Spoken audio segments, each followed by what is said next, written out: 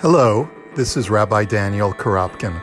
Welcome to this podcast for learning the classic philosophical work by Maimonides or Rambam called Moreh Nevuchim, or Guide for the Perplexed.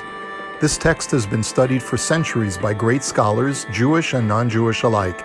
It seeks to reconcile Aristotelian and Neoplatonic philosophy with the Torah of our people and is considered the perfect entree for reconciling one's spiritual and rational personas. Join me for half-hour installments as we explore the text together.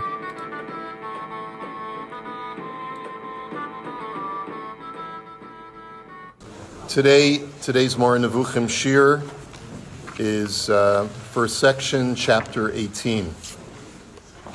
And if anyone needs the actual text of the Moreh Nevuchim, it's here, and I have a handout. And as well, anyone who's watching online, please remember that you can go to the Facebook group Shiur in Moreh Nevuchim, and you can find all of our handouts in JPEG format, ready for you to download or just for you to view online. Here, let me just pass these around. Here we go. There's a little bit more verbiage in today's chapter, but it's actually quite straightforward. The Rambam is going to be discussing three different verbs. The verbs are approaching, or karov, or kuf reish bet, coming close, nagoa, which is touching, nun gimel ayin, and coming near, which is nigash, nun gimel shin. Those are three verbs that the Rambam is going to be talking about today because they are used metaphorically in describing behavior of God. And because they describe some kind of spatial approaching, they are problematic in the sense that God does not occupy space. And therefore you can't talk about God of coming close. And so that's going to be the topic of today's discussion. There's a very interesting responsum that appears originally in Arabic from a 15th century Yemenite rabbi, source number 20, on the other side of your sheet. He says, he asks the question, Ma inyan devar Rabbeinu ra'a v'hibit v'chazei shaloshet hamilim halalu. In a prior chapter, we had looked at three verbs having to do with looking or gazing. And the Rambam had described this verb, and he wanted the question was, what is the Rambam's approach to these verbs? He says, so in the response he says, Da ki ra'a ve'habeit v'chazei inyanan echad lefi shehim b'chush echad v'hu chush ha'ra'ot v'rak hamilim nirdafot v'hinyan echad. And so he wants to clarify this. Rabbeinu Chatar ben Shlomo al-Damari wants to clarify that all three of these verbs really relate to the same idea, which is to see, having to do with the faculty of the eye. However, v'yishmiacha Rabbeinu zal shehem milah echad shelo tomar shekivan shenishtanu hamilim nishtanu gam enyonim lefi chachmar shloshet hamilim halalu. The Rambam puts all these three words together to clarify that they really mean all of the same thing, roughly, approximately. But then he says, ve'ein kein sha'ar hashtufim. But other synonyms are not to be construed in that way. Va'al yit'echa shituf kara v'nigash v'naga v'nigash. And therefore don't make the same equation when it comes to these three verbs that we're going to be seeing in our chapter today. Ki eila mishtanim b'chozek u'v'chulsha. Because these all describe different levels of strength or weakness in the act of approachment. Ki karav zulat nigash v'nigash zulat naga. Ela shehem shavim b'inyan mesuyam havinehu. He says because karav is lesser than nigash, and nigash is lesser than naga. As we'll see, when a person is makriv, or is hikriv or karov, he's coming close from a very far distance. Nigash is to come much closer, and naga is to actually come in physical contact. And that's what this Yemenite sage, Rabbeinu Chatar, wants to try and make sure that we understand, that they are not, the Rambam is not equating these words as synonyms, but rather he's telling you that they all have the commonality and that they describe a spatial approaching. Okay, so he writes as follows. These three terms, approaching, touching, and coming near, sometimes signify to draw near and approach in space, but other places they signify the union of cognition with what is cognized, which, as it were, is similar to the proximity of one body to another.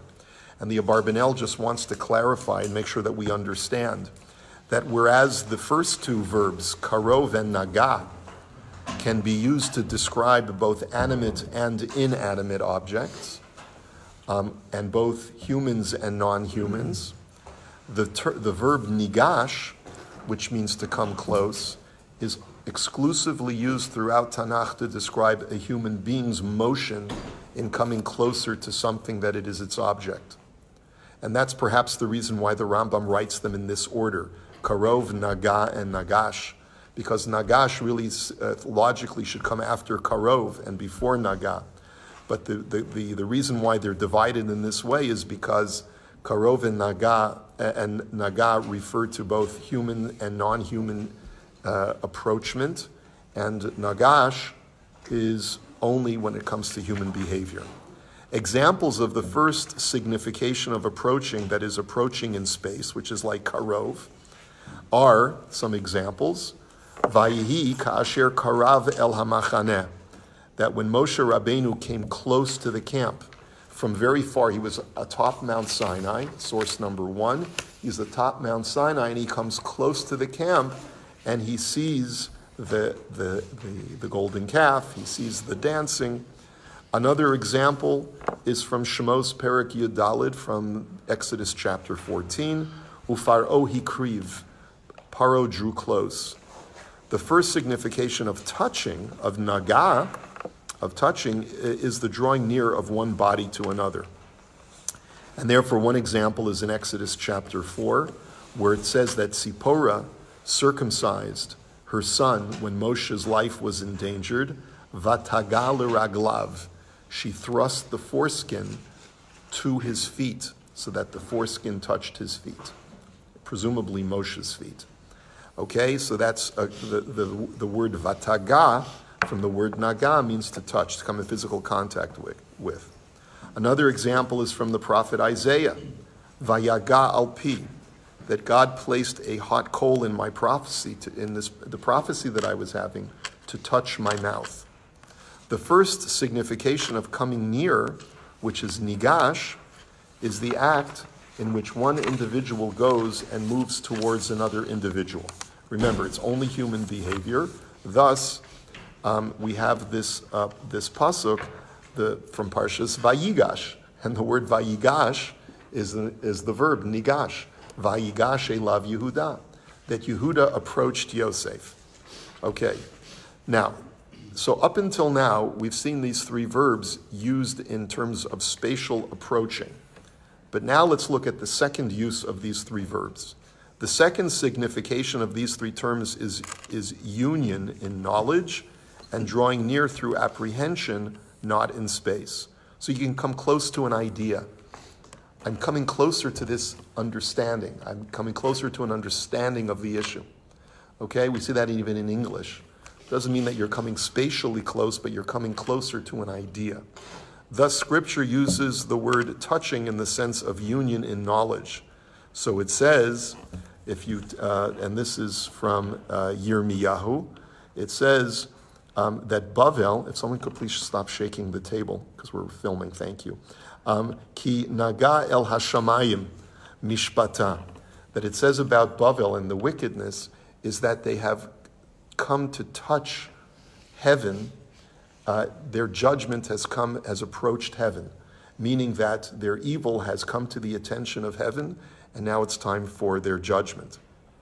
As for approaching, it is said, and the cause that is too hard for you, cause it to approach me.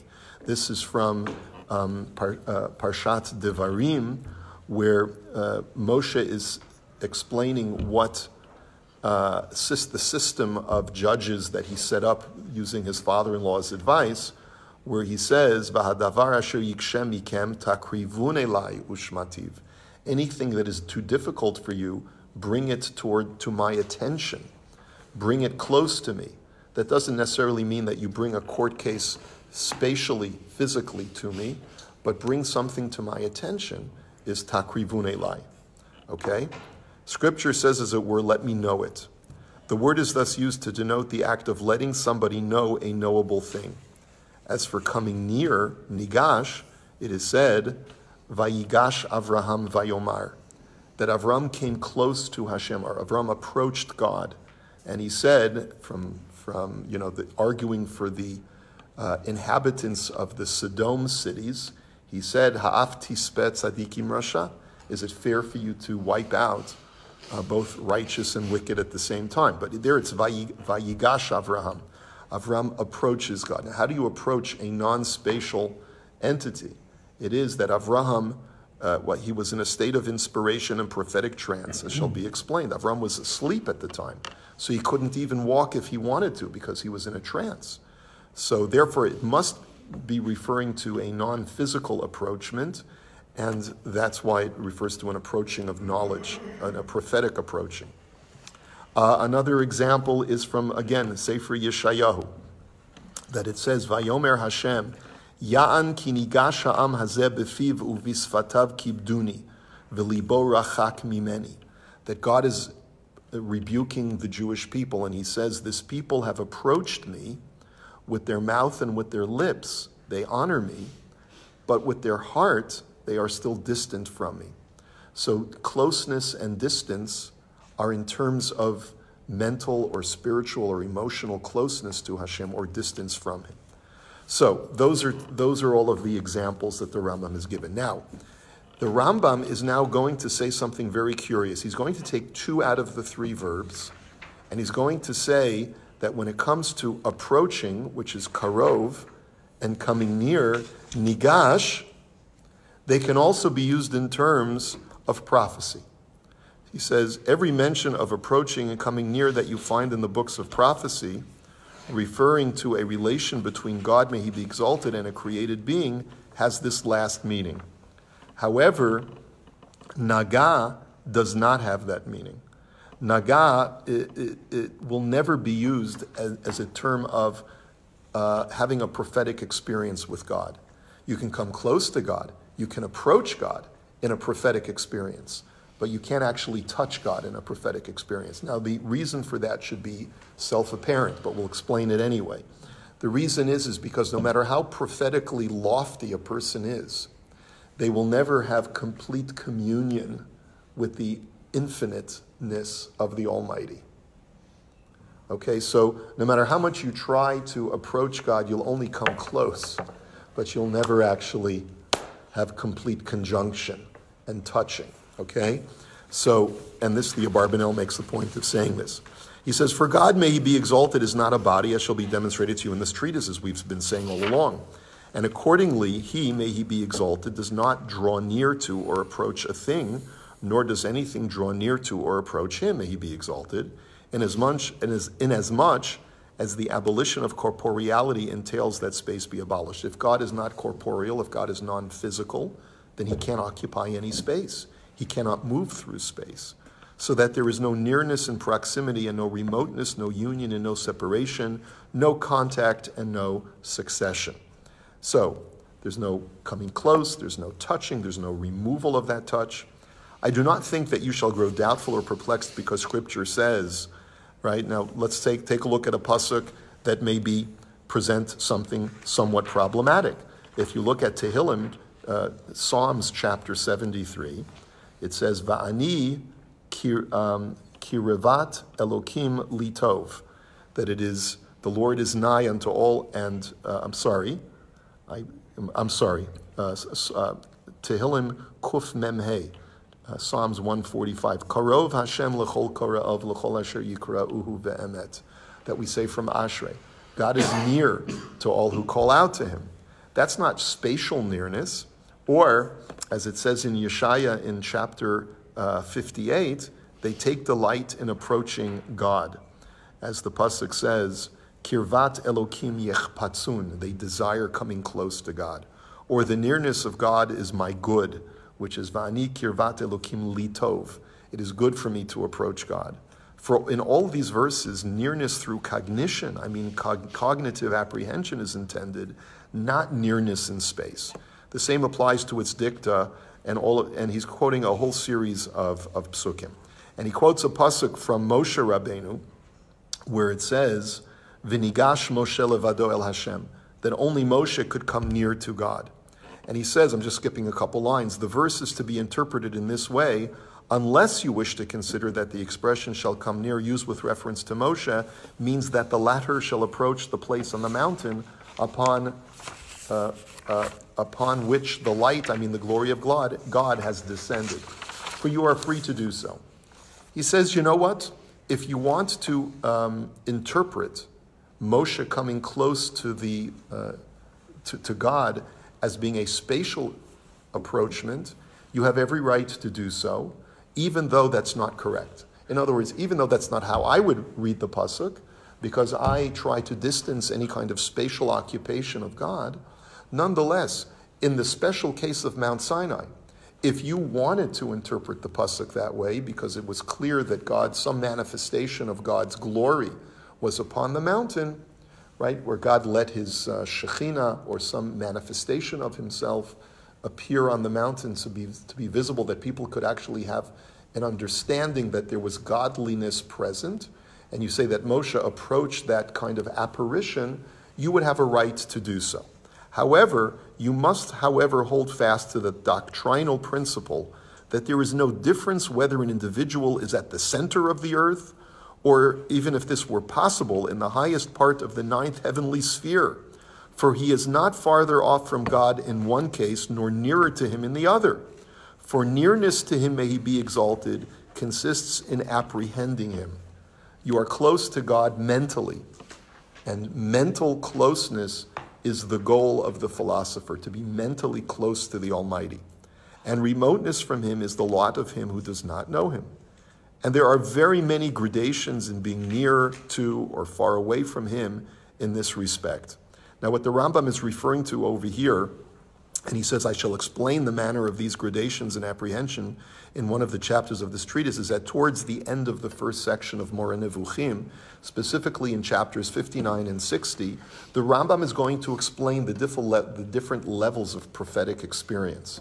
Because just because a person is deemed to be a prophet does not mean that all prophets are created equal. All prophets are different. Moshe's level of prophecy was higher than all of the other prophets, and then you have varying degrees of prophecy depending upon the proficiency and experience of the prophet in question. And that, he says, we'll get into next time. As for its dictum, touch the mountains that they may smoke, now let's talk about other psukim which talk about not a human being coming close to God, but God coming close to other things. He says, I have to cover those as well. So if we take a look, he says, "V'tered ga beharim v'ye'eshanu," right? The verse in Psalms 144 calls upon God to touch the mountains and let them smoke.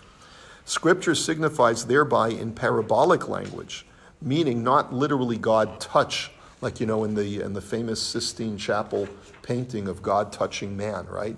That's not what it means. It means let your decree come upon them. In other words, when it says God touch mankind or touch the mountains, it means affect mankind in a certain way. It says in a similar way that Viga el atzmo ve'el bisaro, that God tells the Satan, when the Satan asks for permission to afflict Job, to afflict Eov, God says, okay, you can touch him. V'ga el atzmo ve'el bisar. You can touch his person, you can touch his flesh and afflict it, and you can do whatever you want to him, but don't kill him. Right? So, meaning let thy infliction come upon him. And really, really the Satan is asking God to do this. Please, God, touch Eov in some way, afflict him, so that you may see that he is not as faithful to you as you think he is. That's really the way that you read the pasuk. Consider in a similar way the term touching and all its derivatives in every passage in which they occur in this context.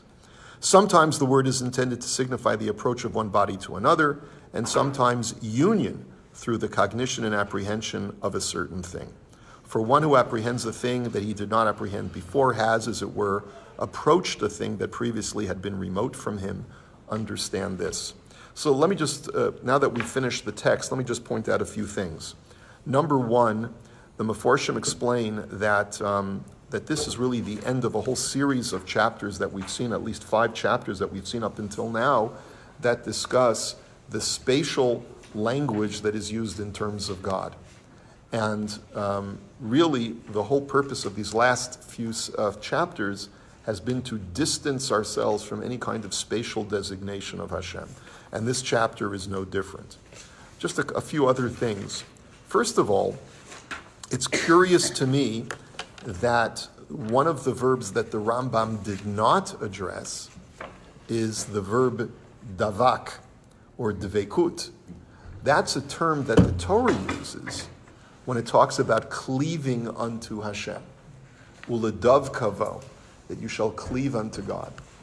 And the reason why this is curious is because the Talmud itself says, how is it possible to cleave unto God? Right? If you take a look at source number 18, it's a quote from Tractate Ketuvot, page 111.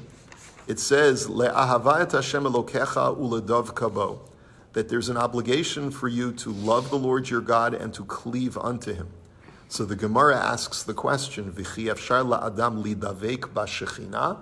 Is it possible for a person to cleave unto the divinity, unto the divine presence?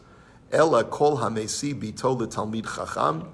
So the sages conclude that it doesn't literally mean to cleave unto God, or like to attach yourself to God, but rather if a person marries off his daughter to a Torah sage, v'ha'osa prakmatya letalmidei chachamim, or if a person does business and therefore benefits a Torah sage commercially, financially, or if a person provides benefit in some other way to a Torah scholar with his assets, then Scripture attributes it as if he is cleaving unto the Shekhinah.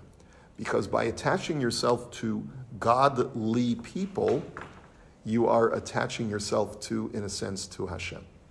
Because these people represent Hashem in this world, and so by you engaging with them in some way and providing them benefits, and providing them livelihood, you are in some way touching or coming close to God. So why didn't the Rambam use the verb dalid beit kuf in this discussion? Any thoughts, any ideas? It could very well be that the Rambam understood that this verb was already covered by Chazal as not referring to prophetic or intellectual attachment to Hashem. Because clearly, when our sages interpret the verse, they refer to it in terms of your commitment to God on some level other than the intellectual.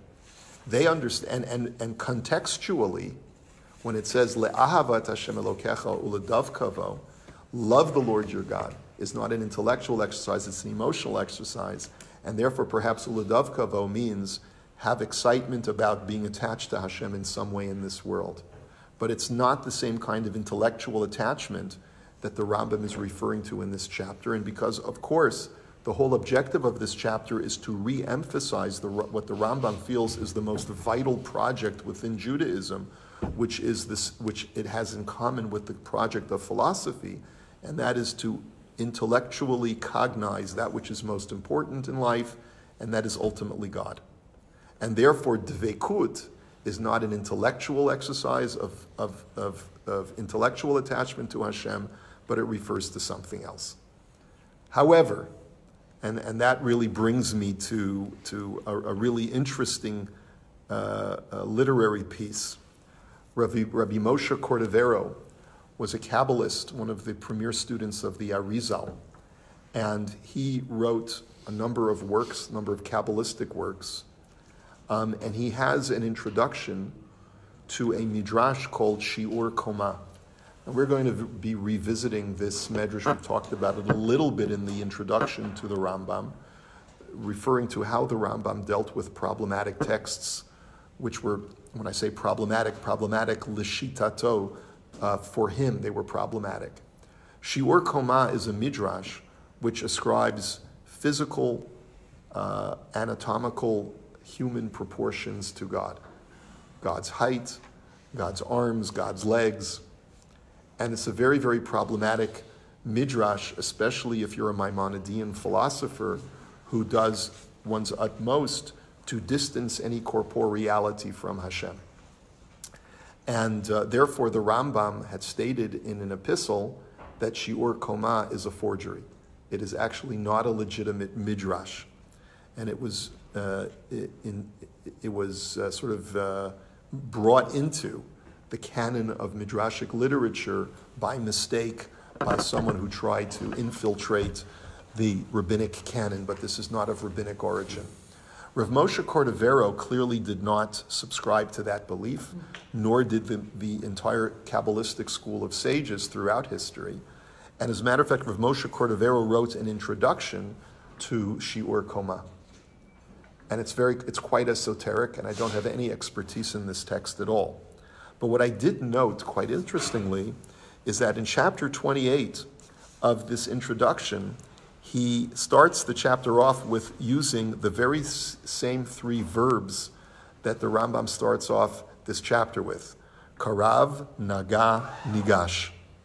And clearly he's well-versed in Moreh Nevuchim, because there's no other reason to list them, these three specific verbs, in this specific order, exactly as the Rambam does in Moreh Nevuchim. And he uses many examples of this, and he says that it is no different than the verb davak, umichlalam davak kamo uladavka bo ve'atem advekim bad Hashem Elokechem chayim kulechem hayom. You are all cleaved unto the Lord. By the way, that could be another reason why the Rambam, it is clear to him that the verb davak does not refer to intellectual apprehension, because if the Torah says, ve'atem hadevekim, all of you are cleaved unto Hashem, and he's speaking to the masses of the Jewish people, clearly the philosophical experience of intellectual closeness to Hashem is not something, the prophetic experience is not something that can be accomplished by the masses. It can only be accomplished by the philosophical and prophetic elite. And so therefore, that's another proof that Devekut cannot be referring to intellectual closeness with Hashem.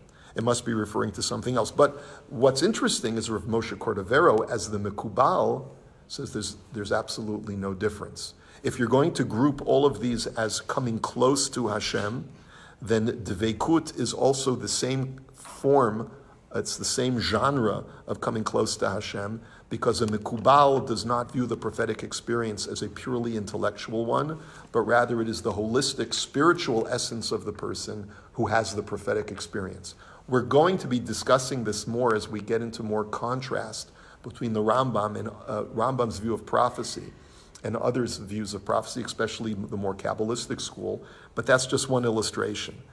And then the last thing I want to leave you with is, where we don't really have a lot of time to go through the whole introduction, but he says something fascinating. First, he reiterates what the Rambam writes, that coming close does not mean a spatial approachment to Hashem, because God is non-corporeal. However, he then goes on and he says, let me just see where this is. He says, Lo she'iyeh HaKadosh Baruch Hu nimtza b'makom. God is never found or isolated in one specific space, but rather when a person meditates, right, all of his faculties leave his physical body, and he becomes much closer to this idea of devekut, and is able to leave his body and come into a higher realm and become close to Hashem. And then he writes, and this is in the text that I have for you in source 19, it is 6 lines from the bottom. Bizulat sheyesh madregot hasulam. He says, but in addition to all I've just said that really is in accord with the Rambam, there is also a concept of different levels of the ladder. the ladder, the Kabbalistic ladder, which describes the different emanations of God into this world. V'hamadrega ha'acharona hu mitziut mitgaleim ki'inyan marat gilui einaim lemalachim yusagu b'chush hagashmi. He says the lowest level of divine manifestation is where a person can sometimes actually see with his physical eye some manifestation of the angels, where angels are actually visible apparitions. V'yesh k'tzat mi'inyan zeh bebeit hamidrash ubebeit hakneset ubeit hamikdash. He says you can find this also in the Beis Medrash, in the synagogue, and in the temple, where there were physical manifestations of some divinity apparent, ume'ein zeh bahar Sinai, and it's no different from what appeared at Mount Sinai. The Rambam seemed to say that you would be mistaken if you understood that coming close, when Moshe says, when Moshe came close to the divinity atop Mount Sinai, that it refers to a spatial approachment towards some manifestation of God. You could if you wanted to, but that's not correct, right? Rav Moshe Cordovero, as the Mekubal says, not only is that the correct interpretation when it refers to Mount Sinai, but in every holy place, you can find physical manifestations of the Almighty. Very different from the Rambam. This is a classic example, and we're going to see this perhaps in many other instances, of how later commentaries appropriated the text of the Moreh Nevuchim and repackaged it for purposes that the Rambam would have been appalled with. Right? In other words, if the Rambam read this, he would say, I'm appalled that you would actually even believe such a thing, because this is a corporealization of the incorporeal God. And you're taking too many liberties. And what are you doing giving an introduction to Shiur Koma, which is in itself a falsified medrash? It's not even a real midrash. It's just fascinating how the Rambam has been used and repackaged for purposes that the Rambam himself would have never endorsed. There's actually a new book by Professor Jim Diamond and Professor Menachem Kellner that talks about the reception literature of how the Rambam has been interpreted and used by later commentaries, sometimes correctly, and quite often sometimes for purposes other than what the Rambam had originally intended. But this is a good illustration of that. Questions, comments? Yes, Mary. So you gave us a taste of this contrast also in your Shabbat Shuvah Drasha when you talked about the Rambam and the Ramban's approach, and it was kind of like, to me, oh, finally we're hearing a different approach. I mean, because the Rambam has an approach that can be sometimes, I don't know, I find difficult, the distance he seems to have. Right, it's the Rambam's God is a very transcendent God. Yeah. So how is it that Elu ve'elu divrei Elokim chayim? Like, isn't one right and one wrong? Or like, how can we take things that are so different and as you said, in opposition to each other and say they're both right? They're both ours? How? The answer is yes. The answer is there is room at the table for a Rambam and a Ramban, for a Rambam and a Moshe Cordovero. There is room for the Kabbalah, and there's room for the philosophy of the Rambam to occupy the same Beit Midrash.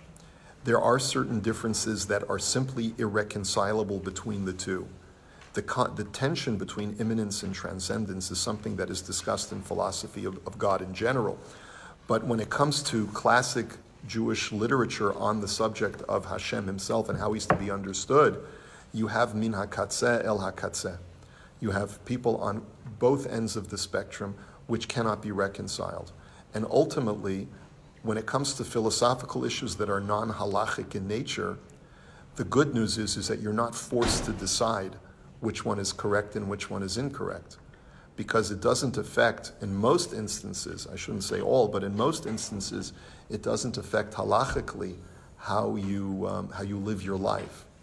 How you think about Hashem varies from commentary to commentary, and it's very rare to get consensus on any of these kinds of very esoteric issues, and an individual therefore should read them.